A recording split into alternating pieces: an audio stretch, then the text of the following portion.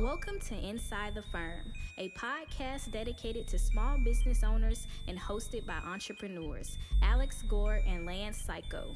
Each week, they take you on their journey of how to start, run, and grow a business by bringing you inside their architecture and real estate development firm. Get a behind-the-scenes tour of how these business leaders manage their clients and foster company culture while creating new and innovative projects. And now your hosts, Alex Gore and Lance Psycho. Welcome to Monday Morning Coffee with Inside the Firm. Today I have a very special guest. Matthew Stafford is the mad scientist behind the data and development of BGS Revenue Optimization System, as well as the Revenue Optimization BGS team of over 40 full-time experts. Although he won't tell you himself, he also became known as the top Shopify optimization expert in the game and spends a ton of time turning away people that want to work with him. That's a great problem to have, Matt. Matt has a keen eye for impediments to the customer journey and is great at interpreting the data to find diamonds in the rough. He also has the ability to see things from a business owner's perspective. Having run his own companies for the past 27 years, almost every other expert in the e-commerce education industry has been influenced by the No-B.S data-driven results and insights shared by Matthew Stafford and Build, Grow, Scale. Matt, welcome to the show. Thank you. Glad to be here. Yeah, I do want to get into all of everything we talked about business-wise, but the primary reason why I wanted had you on the show, so we'll talk kind of about that at the end, is your this men's coaching space. When your PR assistant reached out to me, that's what really stood out to me. The demographics of the show are easily around the 80% mark of men.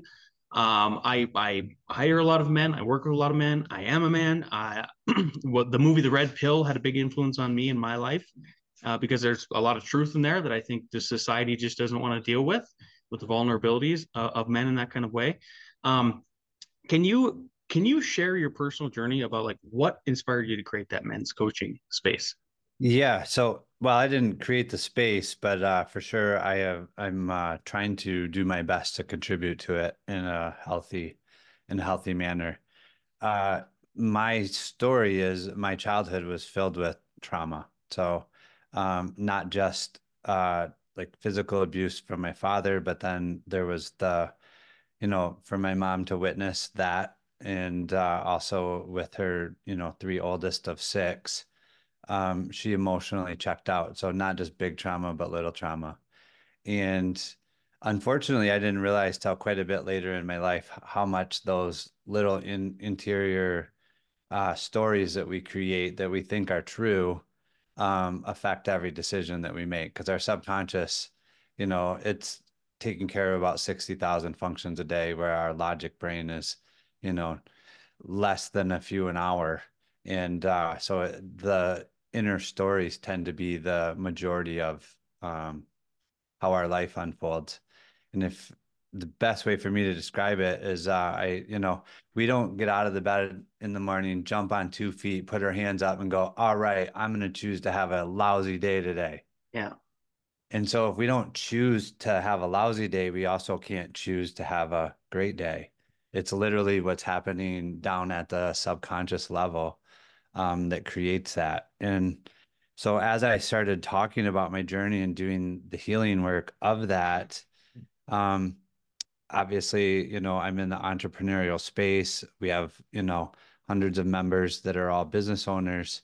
And what I realized is the entrepreneurial space is full of people who had a lot of trauma when they were younger. And the reason why, I just like I optimize a website, I've really spent the last 2.5 years, 3 years diving really deep into this. And I just think, trauma is if you define it, it's a loss of control. And if you think about it, when in business are you in control? Mm-hmm. Basically never. You're always changing, things are happening. And so in order for you to be able to live in that environment of trauma, you probably have a coping mechanism that you've developed way back in childhood because you were in a situation where that was required. And so the more that we talked about it, And these business owners started, we would work through the things and then get help. All of a sudden their businesses would just explode, like literally Wow. just explode. And a lot of that, I believe it's because they have the unhealthy inner story, they're building a business to think that that will make them feel better, or it'll make them feel whole or good enough. And then what happens is they build it and realize that didn't fix the internal hurt. And so when you fix the internal hurt, then the business itself is literally built from a healthy place. And it's really insane how good the results are when you reverse engineer that part of the process. Yeah. Why do you think so, back to sort of the societal look at men and vulnerability, dealing with trauma. Why do you so how do you guys create a safe and supportive environment that allows men to step into, sort of a safe space where they actually feel comfortable? Because one of the issues I see is like, you see these memes on the internet, and it's like a man and a woman, and that woman is like telling the man, how come you don't ever share your feelings with me? Then he shares the feelings, and then she shames him, for Right. being less than a man. So how do you guys create that environment? Yeah. Well, one, there's no shaming at all. But the other thing is, in all reality, most men don't know how to share their feelings, Mm-hmm. because it's never been safe. We've literally been taught since childhood, if you cry, hey, rub some dirt on it, or, you don't cry, or hey, toughen up. And you hear all these phrases and you think that those are insignificant, but the truth of the matter is that, like, if you're a child and your logic part of your brain hasn't developed yet and you have emotions, that is the healthy way to get rid of them, is to express them. And so when they're shut down, eventually we create the story that sharing my emotions is not okay. And so I typically the very first thing that I have to do when I'm working with men is get them to stop thinking their feelings and actually feeling their feelings. And they don't really even know what that is, because they don't feel their body, because it's Mm-hmm. never been safe to feel it. They think, oh, I'm angry. But angry doesn't, I mean, anger can mean 100 different things to 100 different people. Um, that's not what you feel. That's the word that describes a feeling. So what do you actually feel? Where do you feel anger in your body? And what's the result of that? And really, from that point, once they start feeling, they can start figuring things out. Because when you if you're in a dark room, if you're looking for the door, you don't go running, you don't take off running to the walls thinking you're going to come straight to the door, but you have to feel your way out of the dark. And so by feeling their feelings, that opens up a whole lot more resources for them to actually see what's causing the trouble in the first place. Many times they're just not even aware of it. Once they then start to feel those feelings, and they feel safe and comfortable going down that route, I'm sure it's just this flood that comes out. What are some practical techniques and exercises then that you guys are having them do in order to deal with that? Because I got to imagine it is like a floodgate right away. It's Yeah. probably pretty traumatic. Yeah, 100%. And for sure they'll find uh essentially where they feel comfortable sharing, and typically, they'll start with much safer shares, and then it'll get down to what they're actually feeling at the root cause. That takes a little bit of time, just like anything else. You get better with practice. But for sure, we encourage like meditation, journaling, and exercise. So Mm. if you do those three things on a consistent basis, and many times, a lot of them we'll give them just very, very simple, like a 5 minute. There's like a Zach Bush 4 minute exercise, and it's essentially a way to get all the different joints in your body and the stuff working, and just doing that every single day, no matter what, don't miss. Because as soon as you have a couple of habits like that are very consistent, you'll see the other parts of your life where you want to do good and you'll do good for a couple of days and then all of a sudden you won't. And you wonder why it's not working. Well, a lot of times you're just missing the consistency of, habits every single day. So I think it's not necessarily what we're having them do. Obviously, exercise is movement really good for the body because once you start sharing your feelings, moving will actually help release it too, so those feelings don't get stuck. Journaling will help you realize that a lot of times when you're not journaling, those thoughts that you're having, you think that they're you. But when you journal it and write it out, then you'll realize it's just a thought and you can see the thought and go, oh, okay, that's not really how I think about myself. That was just a thought I was having. And it starts, opening up more and more things for you to realize like, oh, okay, I don't have to hang on to every one of these thoughts. I can realize I just have thoughts and they go. Yeah, I would think that's where the meditation comes in. I mean, for me, that was the big revelation about learning meditation is it's not about actually not just sitting there and thinking nothing. It's actually learning to deal with the thoughts that come in. Yeah. And that's not ever going to happen. Like, I mean, you're not going to get to the point where your brain shuts off. It doesn't actually do that. And so people go, oh, I'm not doing it right. I'm not doing it right. Well, if you're meditating and you're thinking a bunch of thoughts, then you're doing it right. That's exactly what your brain does. And you're observing it doing that. For sure, it will calm down after a while and you'll get to the point where, the goal is for you to be in charge of your brain instead of it running your life. And so you'll learn to go, oh, okay, that's just a thought and redirect it. Oh, Yeah. that's a thought. And that's really the practice. It's not that someday, I mean, some days, some people will get to that point, but the vast majority of people will never, ever get to the point where they can just 100% not think of a thought. Yeah. We're not Buddha. There was only one Buddha, right? Yeah. And even he probably had some trouble with that. I love this sort of the sequence of that you're explaining this in of first getting them into a space and then the way the release happens and then the tools, meditation, journaling, being consistent with both of those, exercise, super important with the exercise, all the endorphins, right? Yeah, and just When getting movement. Your body really needs movement. We're not built to sit at a computer. yeah, And if you think about it, if physiology overrides willpower.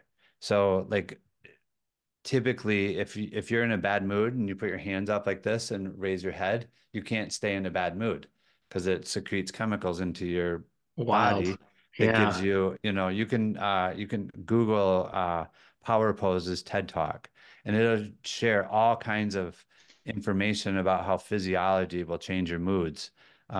Like looking up, you can't remain in a bad mood. There's just a whole bunch of things where our physiology overrides the mental part of it. And so if you think about it, when you're sitting at a desk all day, your hands are here and you're looking mm-hmm. down at your screen, you're literally in a pose of someone that's like depressed. Yeah, And so your body thinks that's what you're supposed to feel and it secretes the chemicals for that feeling.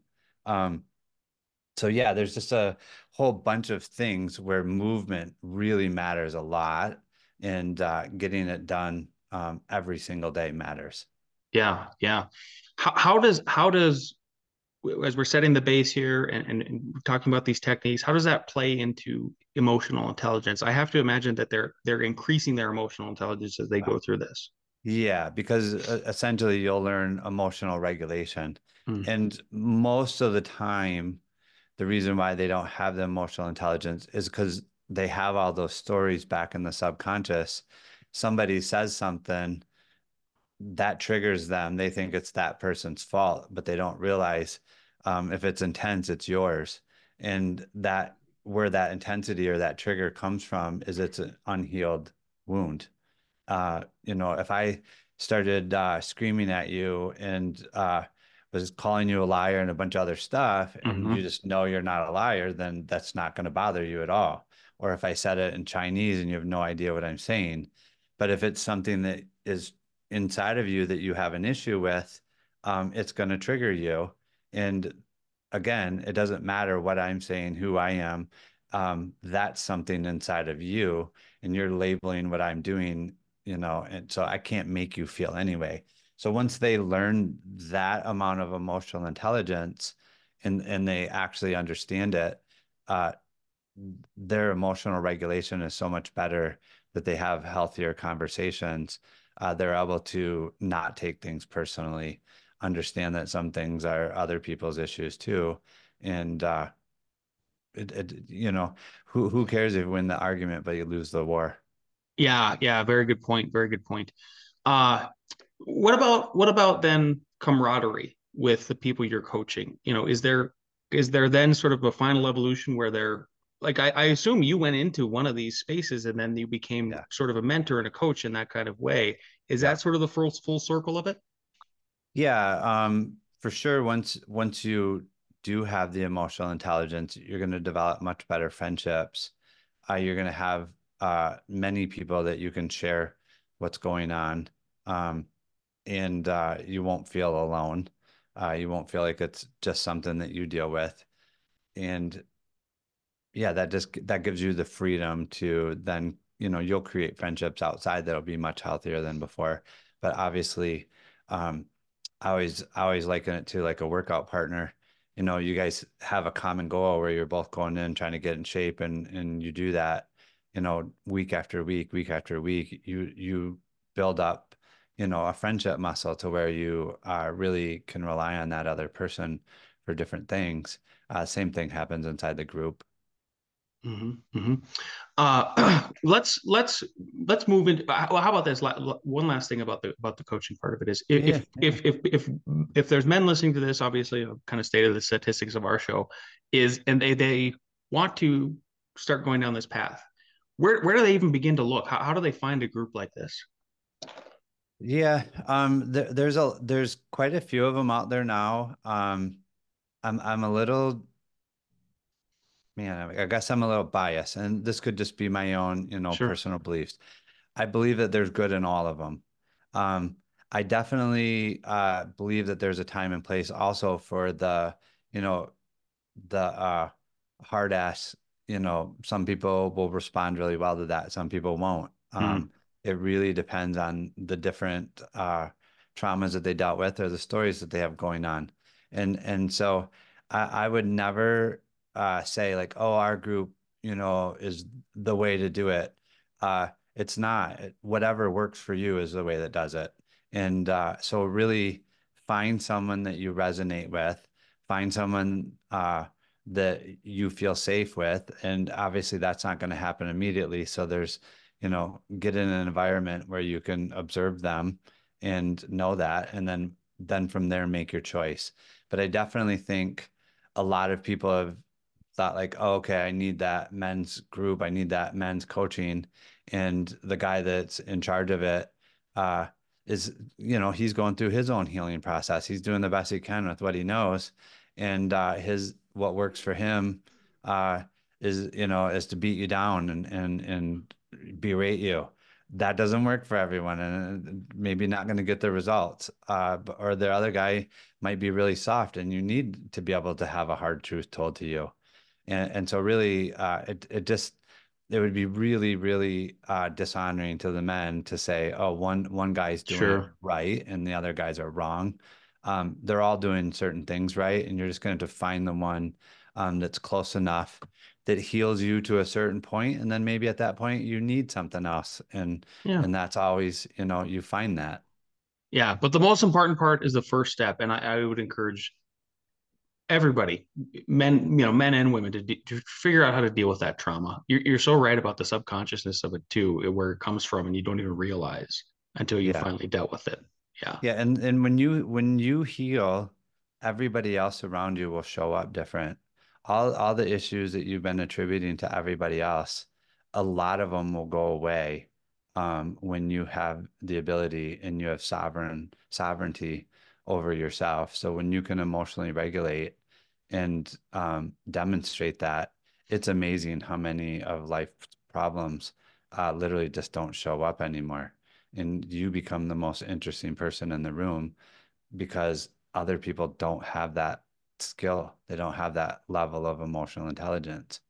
Yeah. I love it.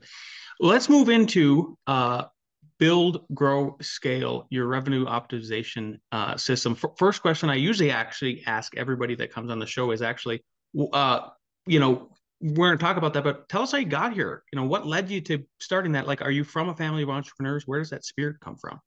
Yeah, no, I'm really not. My dad always worked for other people, but I started young. I had a newspaper route, and by the time I was 16, I'd sold enough newspapers to buy my car.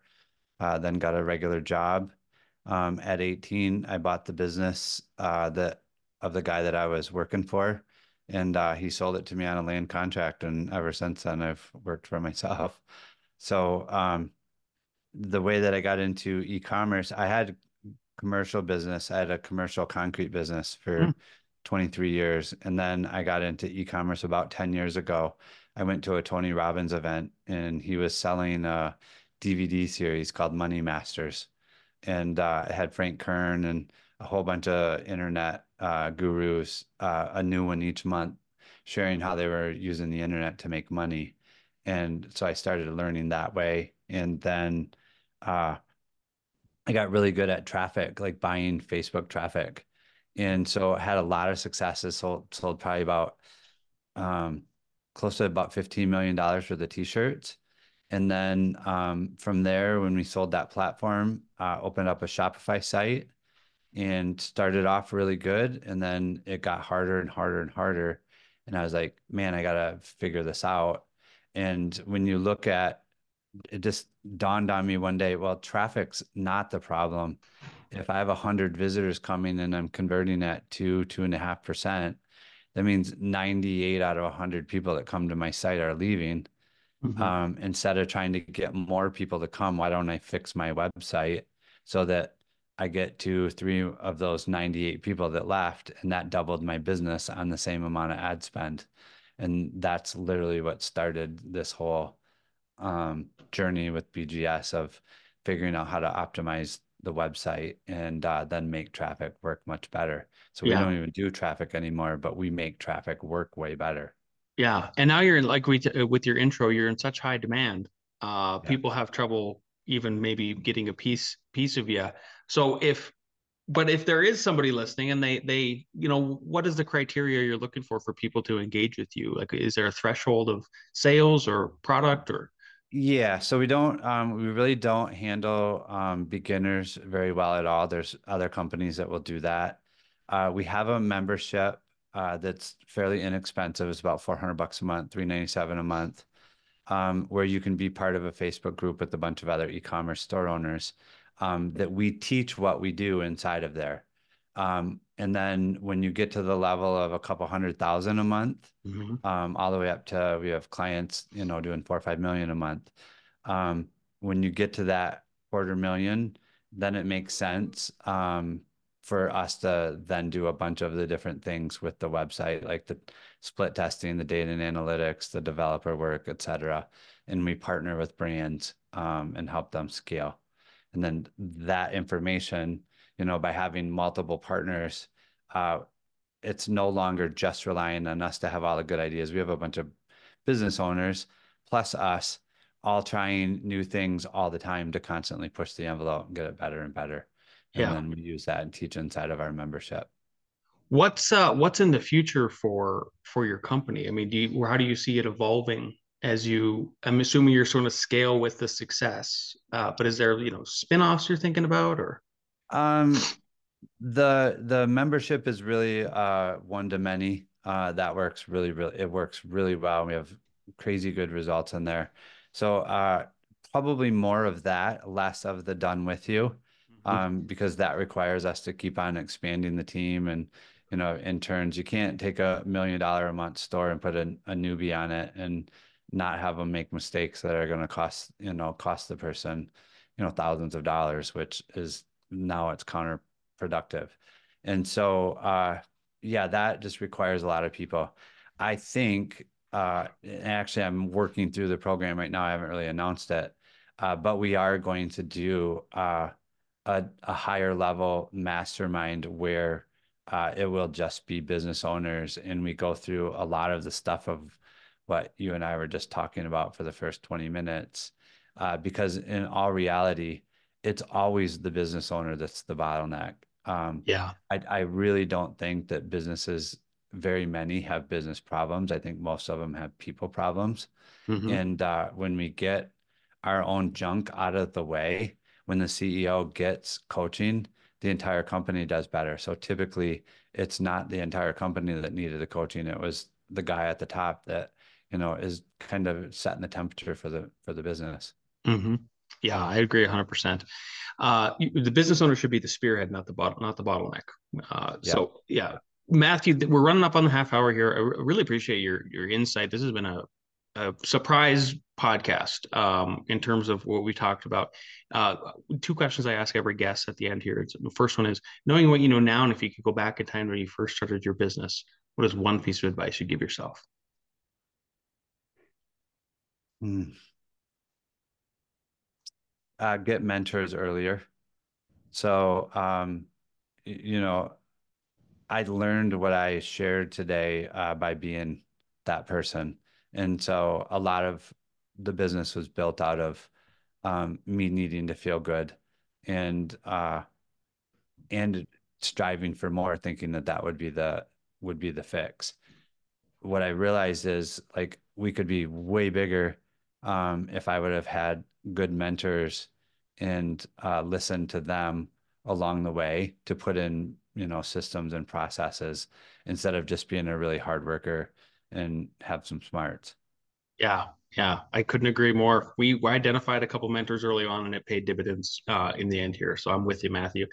If people want to get in touch with you, if they are one of those folks that kind of fit into your system, where can, or if they just want to hear more about the coaching and get some more direction from you there, where can people follow you if they want to get in touch with you? Yeah, Matt at buildgrowscale.com works. And then yeah, they'll be able to get a hold of me that way. Beautiful. Okay, thank you so much for your time today. We appreciate you. Yeah, yeah. Awesome. Thanks.